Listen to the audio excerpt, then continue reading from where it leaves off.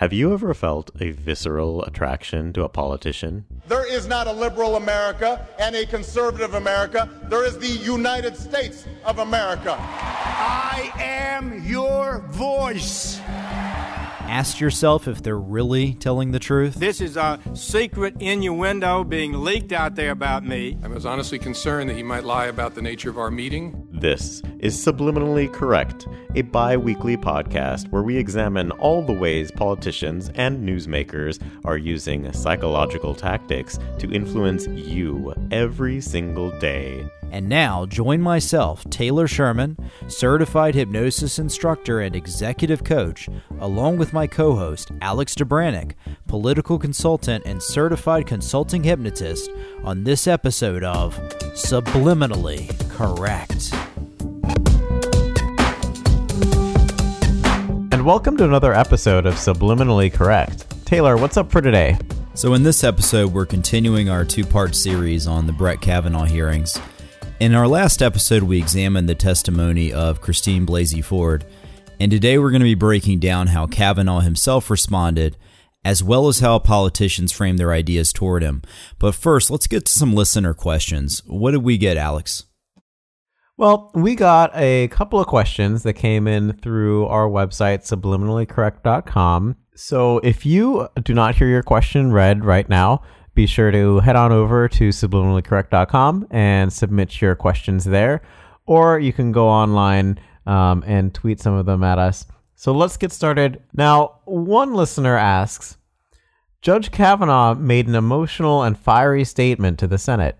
He was sitting in the hot seat and acted very poorly, essentially having a tantrum. Do the emotions he is showing point to him being an innocent man defending himself of being guilty, or a guilty man who's been found out? Yeah, so someone who is guilty and who has just been found out, they have this kind of sense of loss, right? There's something that they've lost. And if you think about it like this, he is looking forward in the future to what he perceives as the inevitable future. And when he thinks about the inevitable future, meaning, hey, it happened, I've been found out, now, here's the future of what that might mean. When he thinks about the inevitable future, he gets angry as a reaction. And remember that anger, oftentimes underneath it, has sadness, right? Underneath anger, we have sadness. We have a feeling of being let down, maybe even grief, a feeling of having lost something. And so I think that when he's getting so angry about this, it does seem like, it's really hard to see, okay, is what he's saying something that is, simply an innocent guy who's just been, accused in the wrong way or framed the wrong way or has his reputation to uphold? Or is this really, someone who, did the thing and now, he's been found out?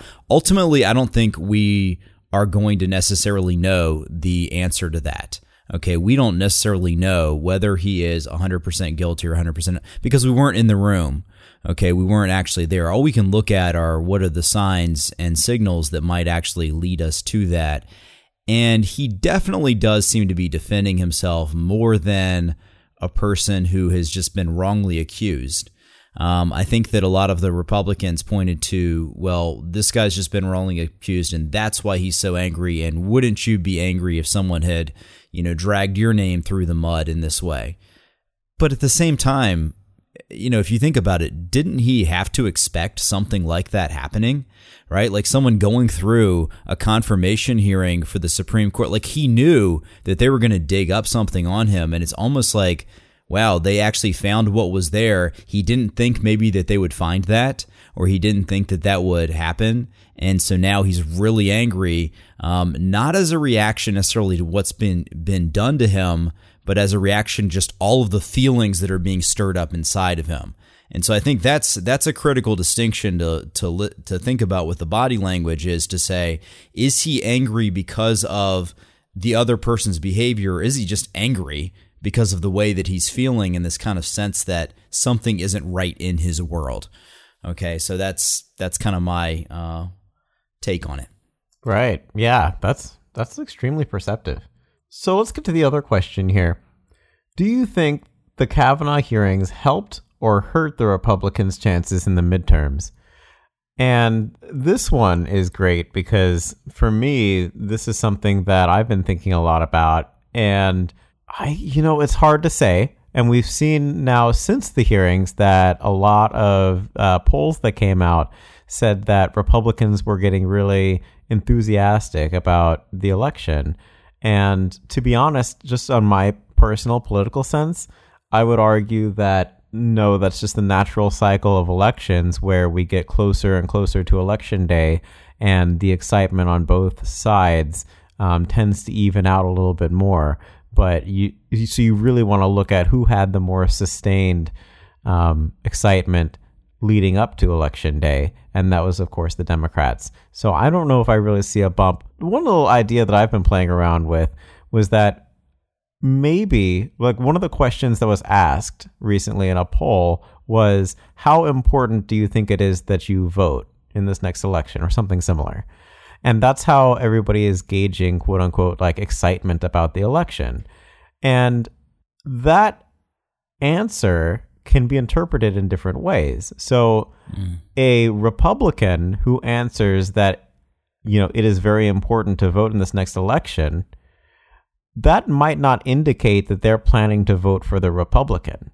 That we could have a lot of Republican women, or a lot of, maybe Republican men who were never sort of on Trump's side, that are now excited and energized about voting against the Republicans in the midterms because of the way that this hearing went down.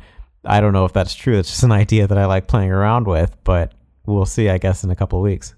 Yeah, it is kind of something that's hard to predict, okay? Because you can't just ask someone outright, how did your decision change based on this? Because, number one, immediately after that, they have so much emotional confusion about it that they might not be able to say, right then how it affects them in the long term. If you wait too long, then they have to look back. And basically, human beings are notoriously bad at predicting how events affect their emotions, right? Like, lottery winners think that they're going to be so happy after they win the lottery. And of course, we know that that's not the case. Most of them actually, some of them go into depression, and, they have a spike, but then they eventually go back to the same way that things were. So, it is a question of, like, how might you measure that? What might be a better question to ask versus just how important do you think that it is to vote? And, I think you raised some good points there, Alex.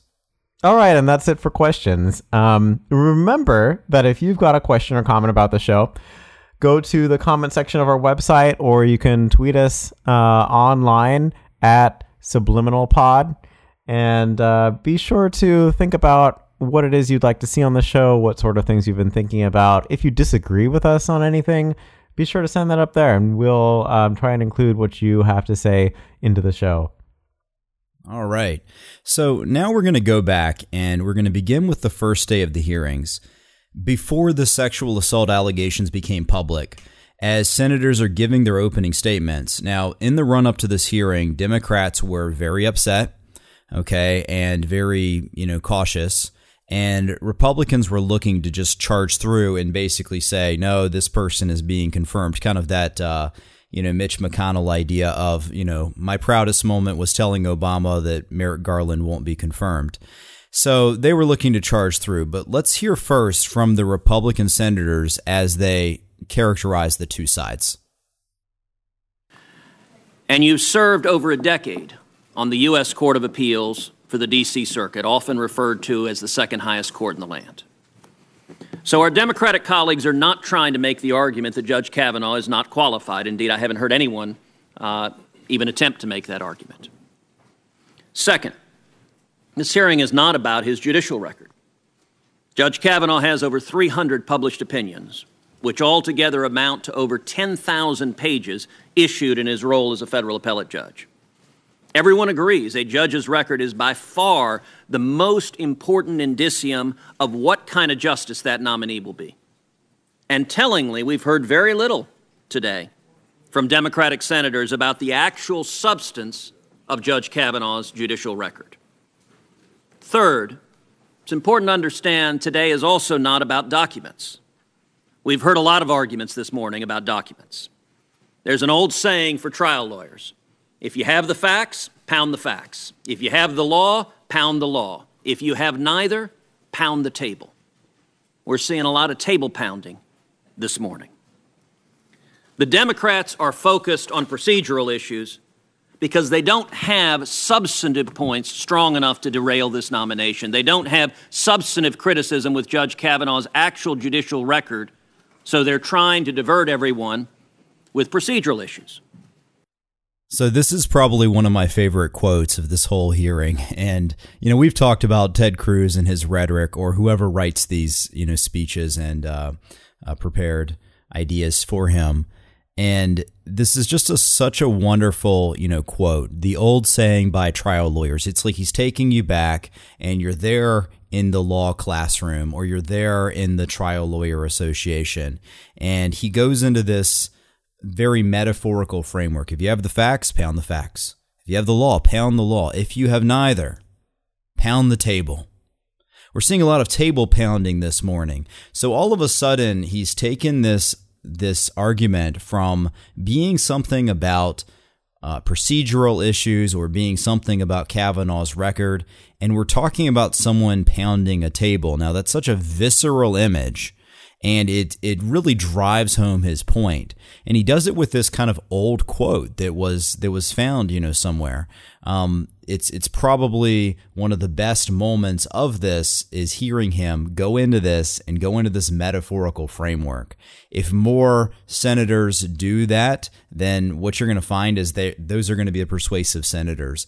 There's a reason why Ted Cruz was second in the Republican nomination after Donald Trump.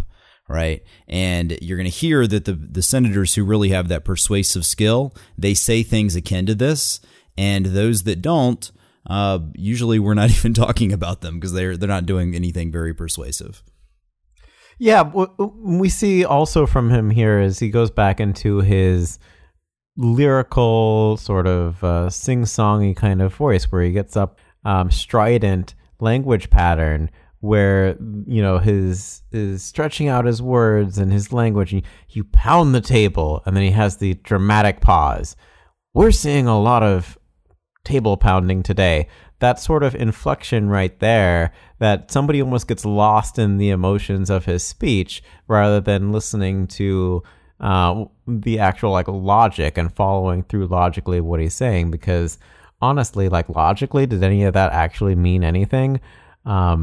Not really, but he's building connections and making connections that might not logically exist, but they do exist emotionally, and he's able to tie those together right there really beautifully. And that's what makes him a successful politician. Everyone can understand emotionally what it means to pound a table, right? Everyone can get that, and that's why that makes it so effective. And I want to point out one other thing here that he's doing here in this language device, which is that this is a classic if-then structure.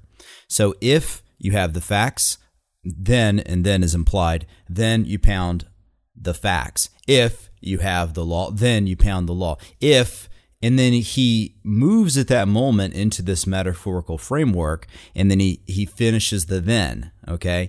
So this is a language device. It is a cause and effect language device. If this happens, then that happens. If this, then that. And cause and effect can be used to link things together that might otherwise not have a causal relationship.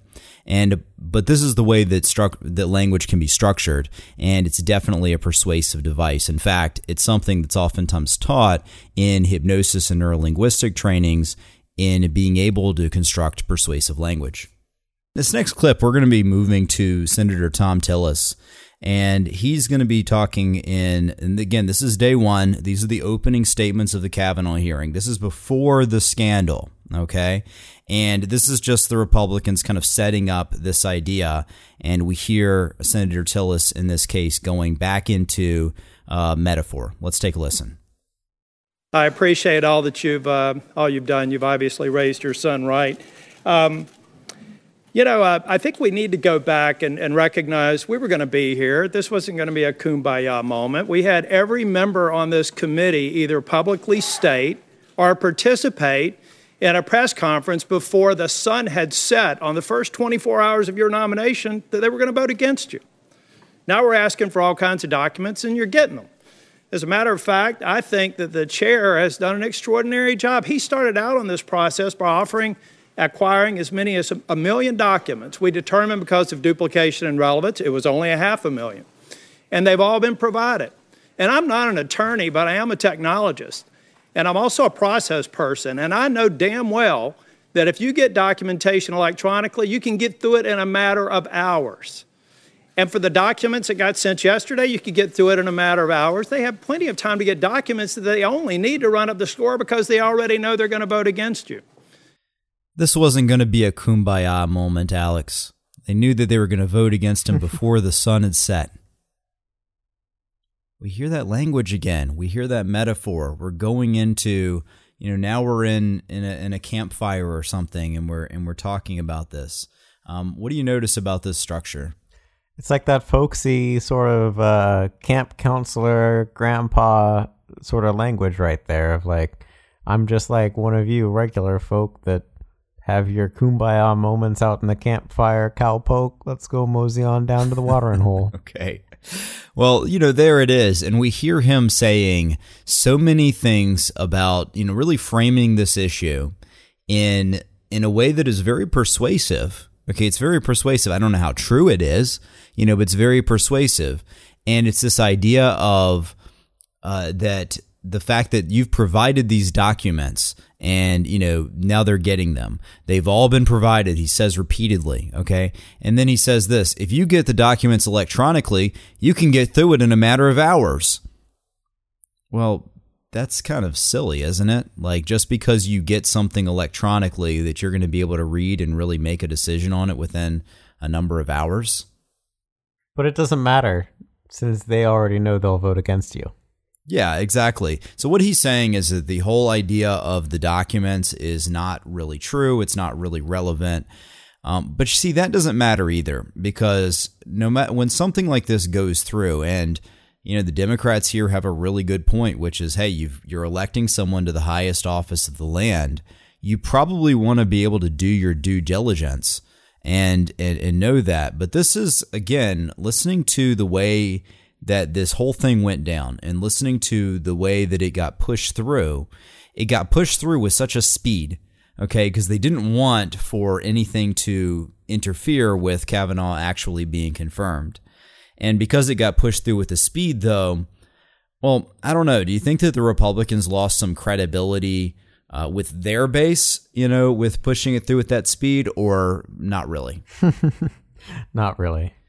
So, yeah, not really. And so maybe it's because, their base really only cared that the guy got confirmed, and they really didn't care how that happened. But I do wonder about some of the undecided voters, or maybe the moderates, and how they watched all of this go down. And, do they think that this is disqualifying at all for the midterms or, even for 2020? Right. Yeah. I think if we're looking at that ultimate question right there of exactly what kind of an impact this has, I think we have to look at whether the Republicans think that midterm voters are high information voters or low information voters. And to be honest, most of the time, midterm voters are,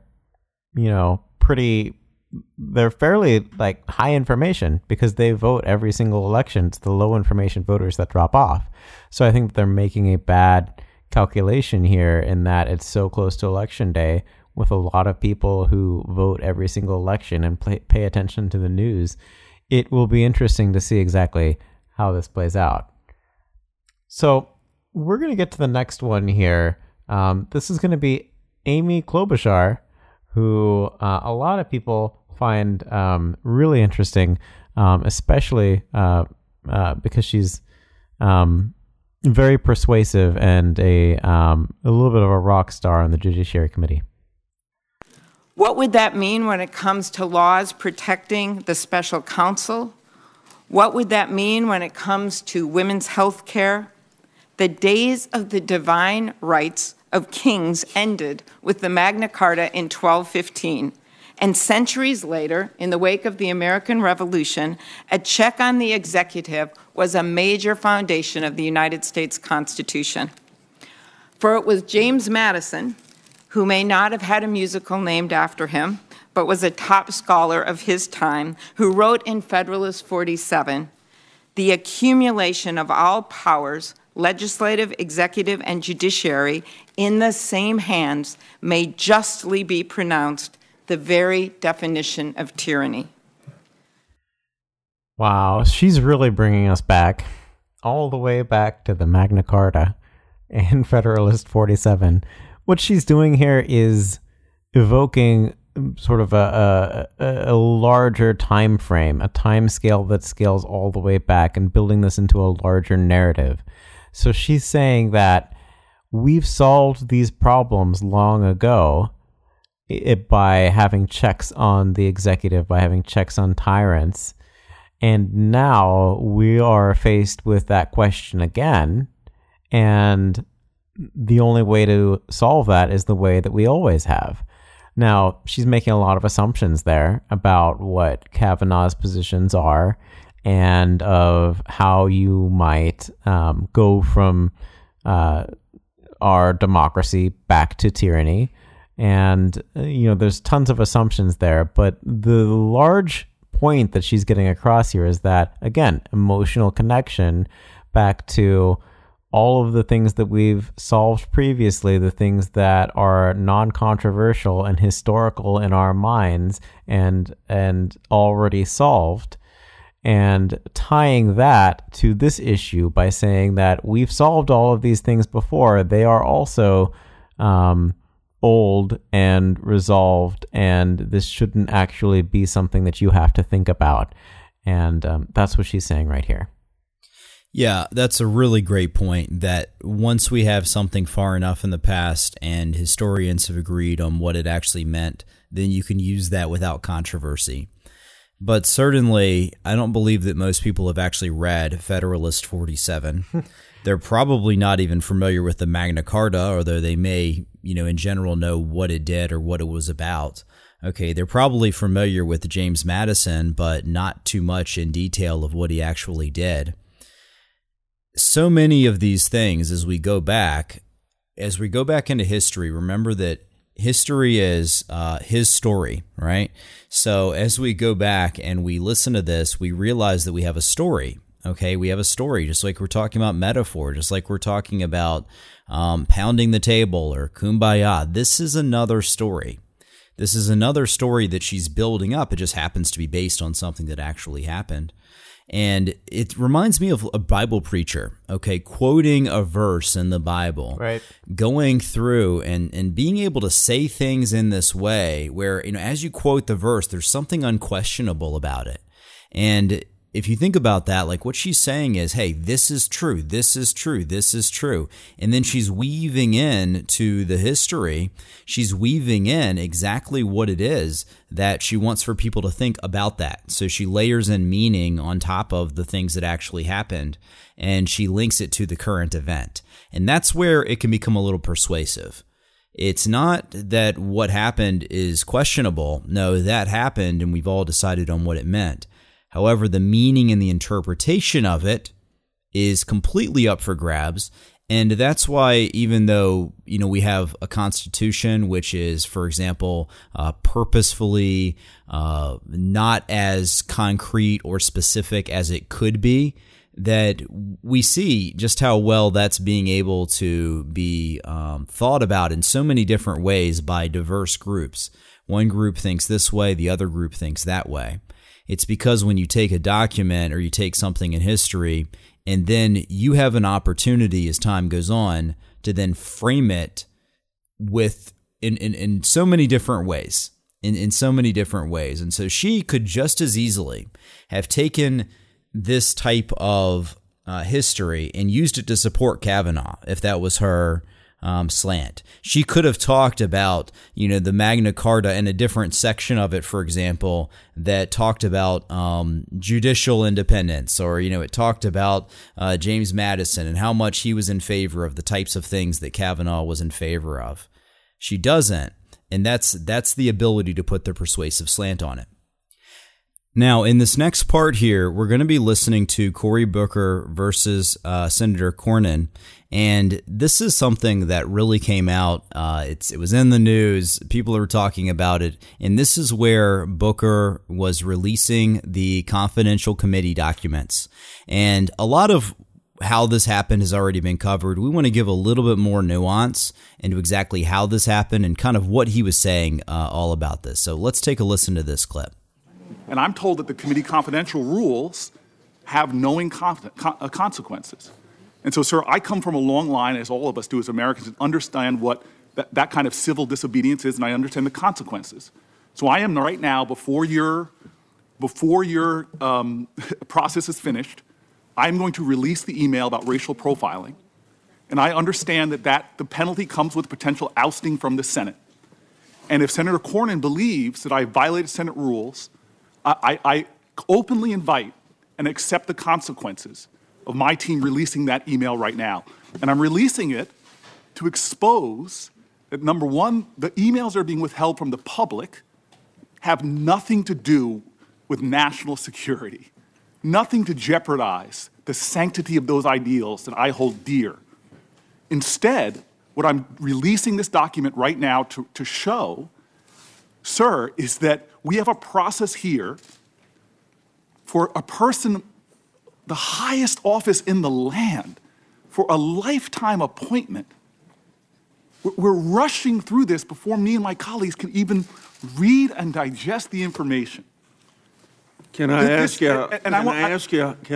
how long you're going to say the same thing 3 or 4 times? No, sir. How long do you want? I'm saying I'm knowingly violating the rules. Okay. Senator Cornyn has called me out for it. How many times you going to tell us, sir? I'm saying right now that I'm releasing committee confidential documents. Mr. Chairman, I'm from the service of the Senate and to punishment for contempt. So I would correct the senator's statement. There is no rule. There is clearly a rule that applies. Then apply the rule and bring the charges. And we hear here Cory Booker really, going at it full steam. He says, we understand, I come from a long line of civil disobedience. I've decided to release the committee confidential documents, and it comes with potential ousting from the Senate. Now, think about when he says this, okay, this video clip being played, and this is going to the media, and people are talking about this. How does this make him look to his base? Makes him look like a freaking hero, right? He's putting his butt on the line to be able to stand up for what's really, really important. And so he uses words like, I'm going to expose it. I'm going to show, and then he says, I'm going to show, sir. I'm going to expose, I'm going to show this, that we're rushing through this. And so he says, I'm knowingly violating the rules. Yeah, it's one of those things where the chairman, Cornyn, actually knows what Booker's doing and calls him out on it to try and diffuse the situation. And that's what I kind of love right here is that, normally the senators just allow each other to go off and grandstand and do their pandering, but actually Cornyn actually calls them out on it and tries to diffuse the whole thing, and it's really quite entertaining to watch. I actually laughed out loud. Yeah, and we hear, Chuck Grassley there, coming in. How many times are you going to say the same thing? 3 or 4 times. And then it gets him to stop. He gets Booker to stop. And then at the end of that clip, you hear, Booker saying, "Bring it, bring it, bring it." He says there is a rule, then apply the rule and bring the charges. This is like, one of those movie reenactments of, the Revolutionary War or, Civil War, Senate type of thing where, you've got these very contentious senators, arguing with each other and, calling each other sir a lot, but making these, very, very big points. So now we want to take a different turn and head on over to day 5, the moment you guys have all been waiting for. This is after our episode last week where we talked about Blasey Ford's testimony. This is when Kavanaugh finally gets his chance to rebut the claims she made against him. And he gets quite fiery, and we've got a few things to say about that. So let's get into his opening statement, where he is talking about the ordeal that he had to go through. In those 10 long days, as was predictable, and as I predicted, my family and my name have been totally and permanently destroyed by vicious and false additional accusations. The 10-day delay has been harmful to me and my family, to the Supreme Court, and to the country. When this allegation first arose, I welcomed any kind of investigation, Senate, FBI, or otherwise. The committee now has conducted a thorough investigation, and I've cooperated fully. I know that any kind of investigation, Senate, FBI, Montgomery County Police, whatever, will clear me. Listen to the people I know. Listen to the people who have known me my whole life. Listen to the people I've grown up with and worked with and played with and coached with and dated and taught and gone to games with and had beers with. And listen to the witnesses who allegedly were at this event 36 years ago. Listen to Miss Kaiser. She does not know me. I was not at the party described by Dr. Ford. This confirmation process has become a national disgrace. And what's interesting here is that just listen to his tone of voice, because the words that he wrote down are totally undermined by the way that he says them. I think if you listen to the words, or perhaps write them down and read them, it sounds like a very heartfelt statement. But the way that he reads it, the way that he puts that emotion into it, makes it sound complaining rather than making him into the victim. It sounds like entitlement and impatience and anger rather than sadness and being the beleaguered victim. And it really undermines a lot of his statement in this whole hearing. Yeah, and he's basically telling you, hey, here's who you need to listen to. He does this whole thing of listen to the people who know me, listen to the one that I did this, listen to that person, listen to this person. And that's a way of directing the attention and saying, hey, here's who I want for you to, think about. But again, people can't even hear that. All they hear is this guy just yelling into the microphone. Listen to, and it's just become so very overpowering. Now, the next part right here is where Kavanaugh starts giving his statement in a little bit more Trumpian terms. And what I mean by that is that he's painting a story of betrayal, of subterfuge. This is the alternative reality of what's really going on and how everyone is out to get him. And what he's doing here in this next clip is, again, drawing that attention from the narrative you've been given of the Blasey Ford testimony, and you are now given an alternative set of facts and reality that you can cling to. It's sort of what that prosecutor probably could have done when she was questioning Blasey Ford, but never quite got to. Now he's giving that alternative set of facts. The Constitution gives the Senate an important role in the confirmation process, but you have replaced advice and consent with search and destroy. Since my nomination in July, there's been a frenzy on the left to come up with something, anything, to block my confirmation. Shortly after I was nominated, the Democratic Senate leader said he would, quote, oppose me with everything he's got. A Democratic senator on this committee publicly referred to me as evil. Evil. Think about that word. And said that those who supported me were, quote, complicit in evil. Another Democratic senator on this committee said, quote, Judge Kavanaugh is your worst nightmare. A former head of the Democratic National Committee said, quote, Judge Kavanaugh will threaten the lives of millions of Americans for decades to come. I understand the passions of the moment, but I would say to those senators, your words have meaning. Millions of Americans listened carefully to you. Given comments like those, is it any surprise that people have been willing to do anything, to make any physical threat against my family, to send any violent email to my wife, to make any kind of allegation against me and against my friends, to blow me up and take me down?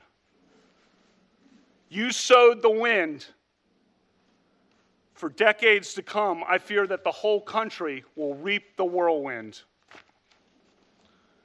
The behavior of several of the Democratic members of this committee at my hearing a few weeks ago was an embarrassment. But at least it was just a good old-fashioned attempt at borking. Those efforts didn't work. When I did at least okay enough at the hearings that it looked like I might actually get confirmed, a new tactic was needed. Some of you were lying in wait and had it ready.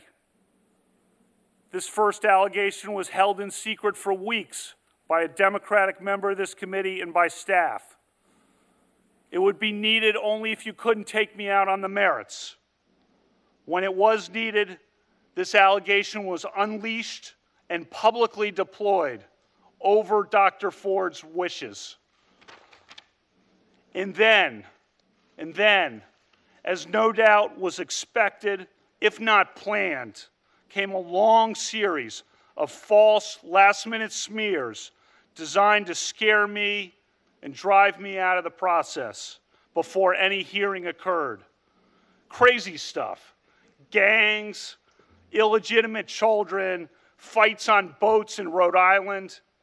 All nonsense, reported breathlessly and often uncritically by the media. This has destroyed my family and my good name, a good name built up through decades of very hard work and public service at the highest levels of the American government. This whole 2-week effort has been a calculated and orchestrated political hit, fueled with apparent pent-up anger about President Trump and the 2016 election, fear that has been unfairly stoked about my judicial record, revenge on behalf of the Clintons, and millions of dollars in money from outside left-wing opposition groups. And that's it. He's telling a story. He creates all the characters, he builds those motivations, and explains how it's all done. And it's almost cinematically, just like Obama did in his speech a couple episodes ago, and Donald Trump does at every single rally.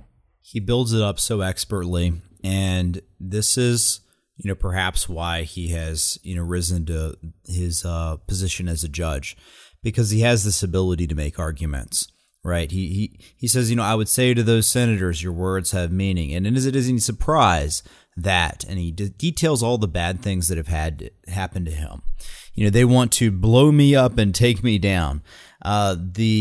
He talks about the behavior of Democrats being embarrassing in the last hearings, but at least, it was just business as usual. And then he talks about the new tactics that were needed, how senators were, quote, lying in wait, and that they needed a new tactic that would only be needed if they couldn't take him down in the other ways. So he paints this idea that, you've got this, it's a conspiracy thing, right? Like you've got these Democrats, they're sitting in the room, they've got, level 1, level 2, level 3, they have the thing that they need now to take him down, and it was against Blasey Ford's wishes, and they were making false last-minute statements, and they were destroying me, the political hit. Wow. He tells the story, he builds up all the motivations, the characters are there. And he does a very good job with framing that for the people who believe him. Now, this next clip is Dianne Feinstein, and she is now going to question him about why he doesn't want the FBI to investigate. And this is really interesting. It's hard to get across without the video because you'll see him do a lot of really interesting body language here, leaning back in his seat and sort of moving around wildly and uncomfortably. But just listen to the audio and see if you can hear it in his voice. If you're very confident of your position, and you appear to be, why aren't you also asking the FBI to investigate these claims? Senator, I'll do whatever the committee wants. I wanted a hearing the day after the allegation came up. I wanted to be here that day. Instead, 10 days passed where all this nonsense is coming out, that I'm in gangs, I'm on boats in Rhode Island, I'm in Colorado, I'm cited all over the place. And these things are printed and run breathlessly by cable news.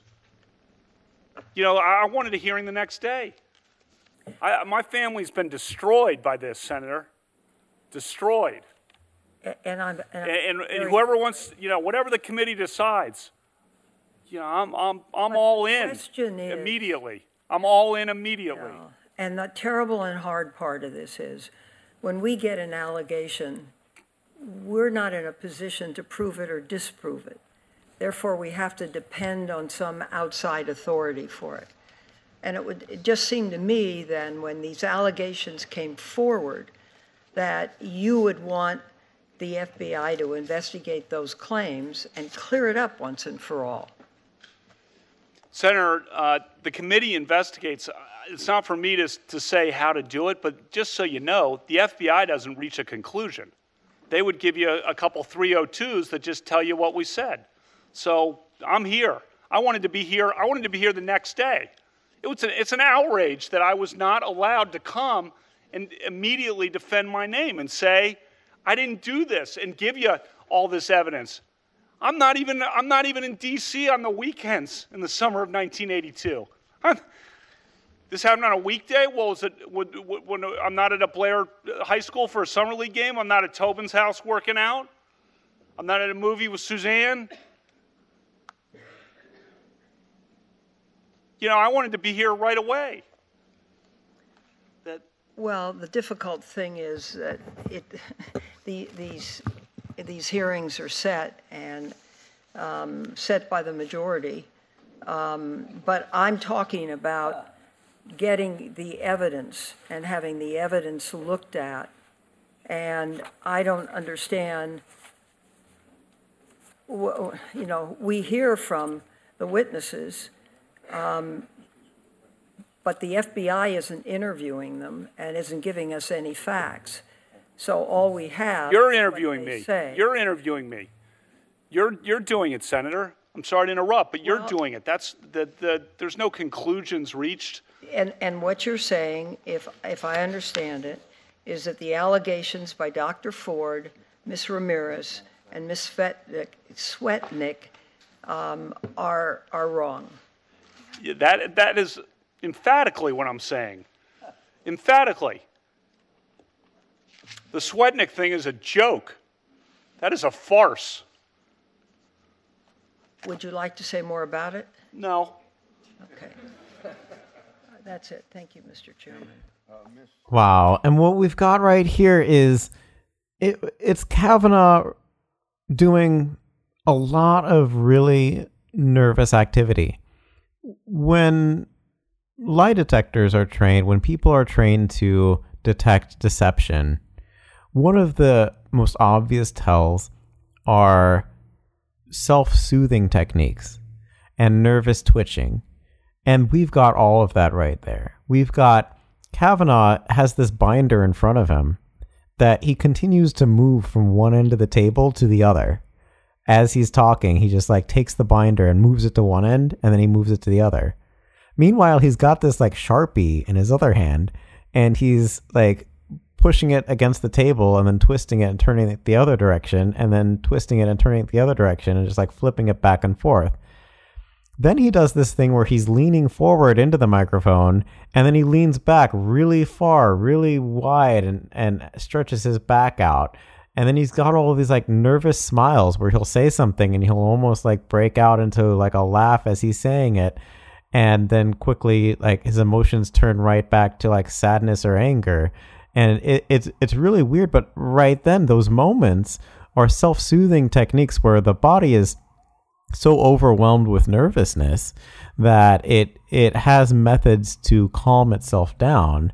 And those are some of them right there, that nervous laughter, those twitches, those movements of moving objects across the table back and forth and back and forth and back and forth. And then the sort of relaxed posture of trying to lean back and put yourself at ease, but then getting drawn right back into it. And we see his classic idea of tensing up the jaw, his face just going up into this ball. He is, moving back and forth. When he said that no, he did that kind of forward lean in his posture, and then he rocked back really, really strongly. Also, toward the end of this clip, one of the things, if you watch the video, is that you have Alyssa Milano, who's, there for the Me Too movement, and, she's holding up a phone and like taking a video or a picture of the whole thing. It's kind of interesting to watch that. So yeah, I mean, and we hear even on the auditory channel, we hear him, saying things like, you're doing it, you're questioning me, as if his need to, be questioned within the Senate means that they shouldn't have the ability to have FBI investigation of the witnesses. And, Dianne Feinstein asks him, okay, do you, would you like to say more about that? And he just says, no. It's this almost, tempestuous, way of being where, he's just standing there and he's like, you're trying to frame me and you're trying to do this. And so I'm just not going to cooperate. And it's just not a good look for, a Supreme Court justice. It doesn't paint the highest court in the land, very well to have him as a part of it. When you see this body language. And now people often ask me, "Hey, you watched the hearings. Do you think he was lying? Who do you think was lying?" Well, we're about to see a little bit more of that right here as all of those self-soothing techniques that we just talked about start getting even more intense in this next section. Dr. Ford has described you as being intoxicated at a party. Did you consume alcohol during your high school years? Yes, we drank beer. My friends and I, the boys and girls, yes, we drank beer. I liked beer, still like beer. We drank beer. The drinking age, as I noted, was 18, so the seniors were legal. Senior year in high school, people were legal to drink. And we drank beer. And I said sometimes probably had too many beers, and sometimes other people had too many beers. We drank beer. We liked beer. What do you consider to be too many beers? I don't know. Whatever the chart says on your blood alcohol chart.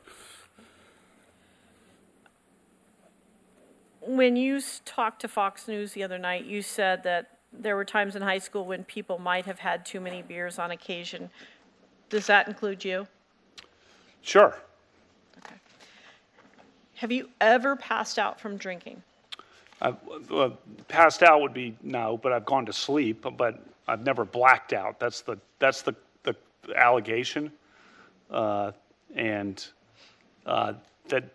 that's wrong. So let's talk about your time in high school. In high school, after drinking, did you ever wake up in a different location than you remembered passing out or going to sleep? No.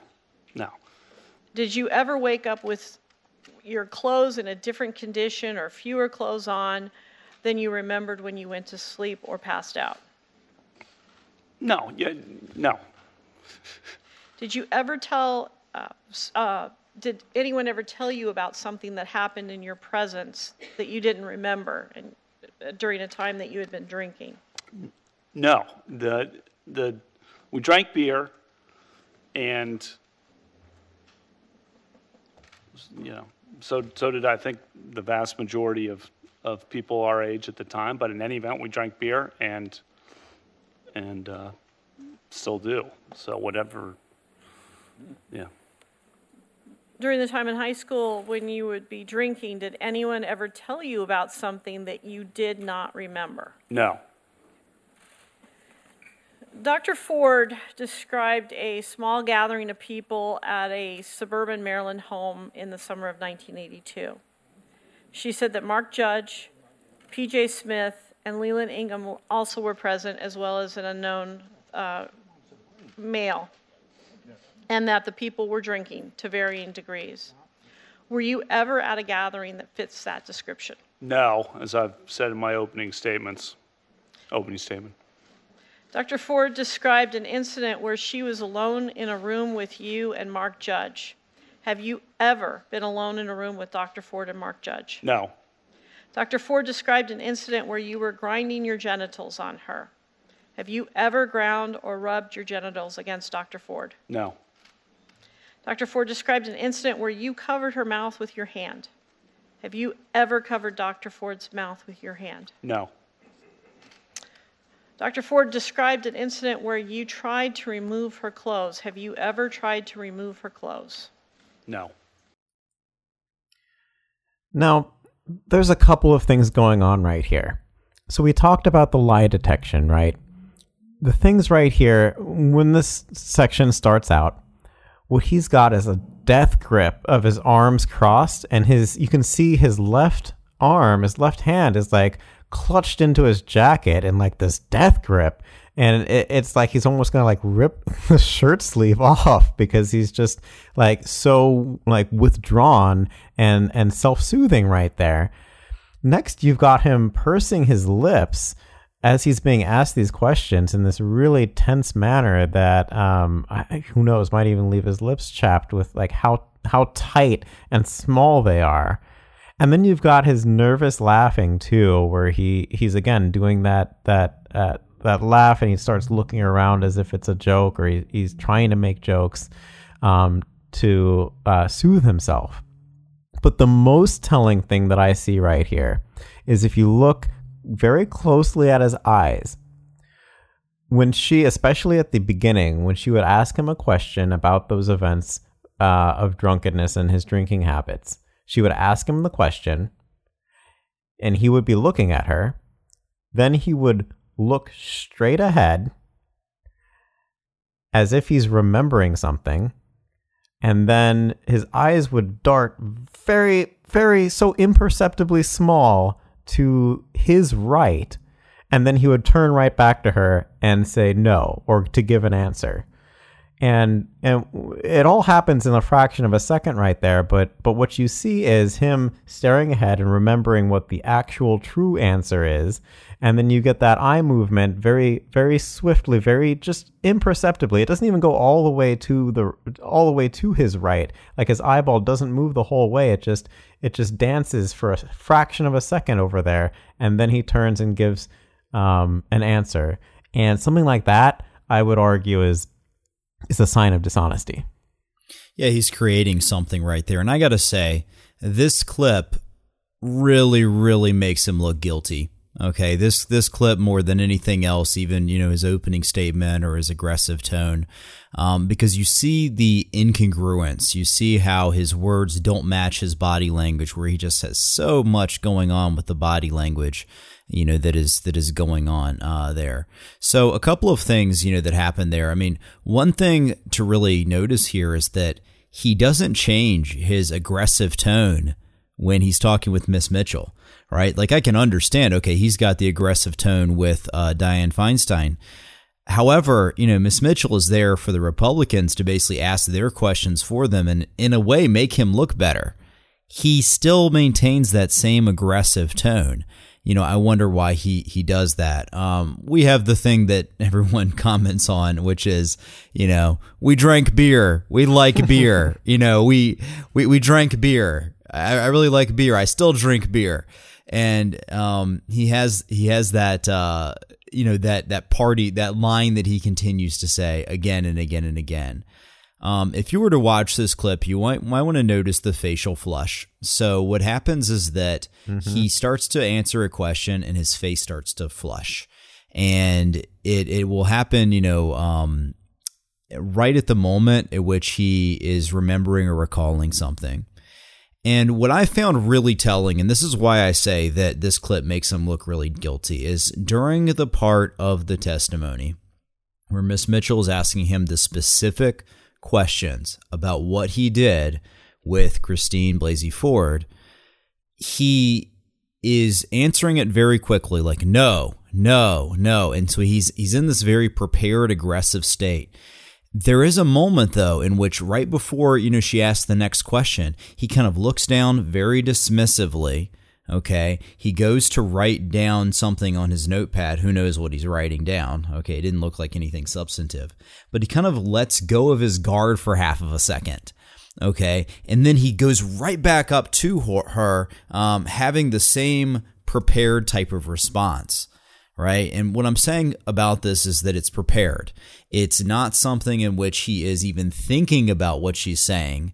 It's more just, anything she's going to ask the question to that makes him look guilty, he's just going to say no to it. And, we do have that moment, though, where he kind of lets go.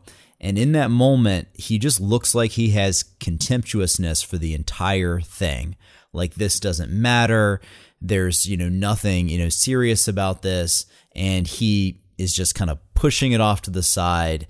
And, this is what to look for, by the way, when someone, in truth telling is like someone can have a real steely face or a real kind of stone exterior. What do they do when they relax? What do they do when they think they're no longer under the gun? And that can be very, very telling. And what we see from him are body language indicators that show that, well, he's definitely at least not thinking truthfully about it at that moment in time. Right. There's an effect that I once heard referred to. I think it was, what was it, the deceiver's delight or something like that, where right at the moment where somebody thinks that they told a really good lie, you'll see a fraction of a tell of some sort of joy or some sort of smile, or like a crack of a smile, or some sort of moment of relaxation, like, phew, I got away with it. And that's what you would look for if somebody's lying, is that fraction of a moment where they get that delight. Yeah, and another body language tell to look out for here, and this are some of the micro expressions, is he has, during this questioning sequence, he has his eyebrows start to come together. And when you get that very tight between the eyebrows and the tensed up jaw, what that is indicating is disgust. Okay, it's universal, it's across cultures. When someone has that tense up, eyebrow thing that's happening right between the eyebrows, they're communicating disgust, as though he has just disgust for the whole question and for the whole process. All right, so we just heard the prosecutor give him some questions again, and they didn't quite go that well optically, as you probably could tell by now. Well, the Republicans could tell that as well, and this is when Lindsey Graham decides to abandon this entire plan of allowing the prosecutor to ask the questions for the Republicans, and he decides to take the committee back into his own hands, and here he goes. With his monologue. I cannot imagine what you and your family have gone through. Boy, y'all want power. God, I hope you never get it. I hope the American people can see through this sham, that you knew about it and you held it. You had no intention of protecting Dr. Ford. None. She's as much of a victim as you are. God, I hate to say it, because these have been my friends. But let me tell you, when it comes to this, you're looking for a fair process, you came to the wrong town at the wrong time, my friend. Do you consider this a job interview? The advice and consent role is like a job interview. Consider that you've been through a job interview. I've been through a process of advice and consent under the Constitution. Would you say you've been through hell? I've been through hell and then some. This is not a job interview. Yeah. This is hell. This is going to destroy the ability of good people to come forward because of this crap. Your high school yearbook. You have interacted with professional women all your life, not one accusation. You're supposed to be Bill Cosby when you're a junior and senior in high school. And all of a sudden you got over it. It's been my understanding that if you drug women and rape them for 2 years in high school, you probably don't stop. Here's my understanding. If you lived a good life, people would recognize it, like the American Bar Association has the gold standard. His integrity is absolutely unquestioned. He is the very circumspect in his personal conduct, harbors no biases or prejudices. He's entirely ethical, is a really decent person. He is warm, friendly, unassuming. He's the nicest person. The ABA. The one thing I can tell you, you should be proud of. Ashley, you should be proud of this, that you raised a daughter who had the good character to pray for Dr. Ford. To my Republican colleagues, if you vote no, you're legitimizing the most despicable thing I have seen in my time in politics. You want this seat? I hope you never get it. I hope you're on the Supreme Court. That's exactly where you should be. And I hope that the American people will see through this charade. And I wish you well, and I intend to vote for you, and I hope everybody who's fair-minded will. Now, why is it that when senators are making these impassioned debates, they always refer to the other side as their friends? I hate to say it because my friends, these people are my friends. But then he goes on and he says, this is hell. Okay, you came to the wrong town at the wrong time. This is hell. And even, Kavanaugh, is not infuriated enough about this for Lindsey Graham. That's what's great about this clip. Yeah, this is sort of where I get the idea that maybe the Republicans made a bad calculation of allowing the prosecutor to not only just interview Blasey Ford, which, might have been a good call, but to allow her to continue questioning Kavanaugh afterward, when that's really tactically the Republicans' moment to shine and to get up and grandstand and to make their big points. Lindsey Graham saw that, seized the moment, especially after Kavanaugh had such an abysmal series of questions with the prosecutor right before this, and he gets up and takes the whole committee hearing back. And that's what, honestly, the Republicans probably should have done with the Kavanaugh side of things tactically. And it really shows. I really like, though, all of the folksy moments right there where he's really trying to, build that rapport. Again, bringing out, my friends and, this is terrible. Think about, your daughter and, how great of a woman you raised her to be.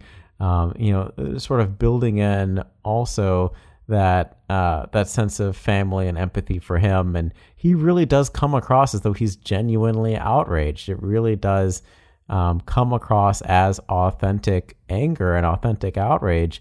And maybe that's what makes Lindsey Graham such a great politician, but he's really able to turn it on here. And we hear that with the wrong town, okay, for example, right? He doesn't say city. He doesn't say metropolitan right, like area. A Western. It's a town. Yeah. He's getting into this. And even though his anger, his outrage, it might be genuine, that doesn't mean that what he's saying is true here. Okay, it doesn't mean that all the points he is making are true. Mm-hmm. I think now, we have enough of a consensus on how Brett Kavanaugh behaved in these hearings to say that he's not always the most, quote, warm, friendly, unassuming, the nicest person. Okay, but that's the Trump thing, right? It's like they're the nicest person, completely the nicest in the world. Totally. How nice do you have to be the nicest person? Right. Lindsey Graham says things like, this is going to destroy the ability of good people to come forward. Yeah. And what about the ability of survivors of sexual assault to come forward? Okay. How about that? And, he says something which is just categorically untrue, right? If you drug women and rape women, then you don't stop. I don't know that Kavanaugh's really been accused of drugging, women, but certainly he's being accused of, assaulting them. And, this whole idea that, you can't, do it at one point in your life and then stop. Well, that's just factually untrue. Right. Yeah. Kavanaugh could very well be guilty of this. We don't know. And Lindsey Graham tries to do that artful distraction with sort of that cause and effect. This is true, therefore this other thing must be true. And we see how powerful his passion is here, right? We see how powerful anger is here. So this moment by Lindsey Graham was widely referenced, okay? I remember on my social media that people were actually posting this, and they were posting this moment. And, either they said that Lindsey Graham is, kind of going crazy here, or they really believed him and they really believed his authenticity. And this is where, kind of as human beings, sometimes we get into trouble, because we think that anger and outrage is authenticity and truth. And we think that being more angry means that you are more authentic, when in reality that can easily be faked, right? People can actually just fake being angry about something. Mm-hmm. And that's what we see a lot actually with Kavanaugh's testimony, was that we see him like darting among several different emotions very rapidly. And I would argue that that's sort of an indication of deception, or at least he's pretending to be angry when he might not actually be, or he's pretending to be remorseful or sad or apologetic when he might not actually be, and he's really angry. Something in there, though, does not come across as authentic because he's moving among the emotions so quickly. Yeah, and that's where we have to look at those subtle body language tells. We have to be able to look at it and really pay attention and analyze it a little bit more deeply. I think that given the way that it all played out, it certainly didn't play out well for Kavanaugh in making him, look innocent. Okay, it certainly didn't, play out well for him, in that way. And that's probably a combination of factors. Maybe it's the prosecutor. Maybe it is his temperament. Maybe it is, how Blasey Ford appeared. But I think, mostly, just watching these clips, it's the way that he himself, addressed the whole situation. The way that he himself actually, went through it. All right. I think that's about all the time that we've got for today. Tune in next time. We'll have a lot of really interesting topics just like this one coming soon. If you guys really enjoyed this show, go ahead and head on down to the iTunes podcast store and give us a good review, 5 stars, of course, and write down your favorite things about the show. Be sure to send us your questions, your thoughts, things maybe that you want us to read on the air through to our website at subliminallycorrect.com. You can also head to Twitter and tweet at us at subliminalpod. And we look forward to seeing you all next time. Remember to check out that Patreon page, so just scroll down in the show notes. We really appreciate your support, and till then, we will see you next time.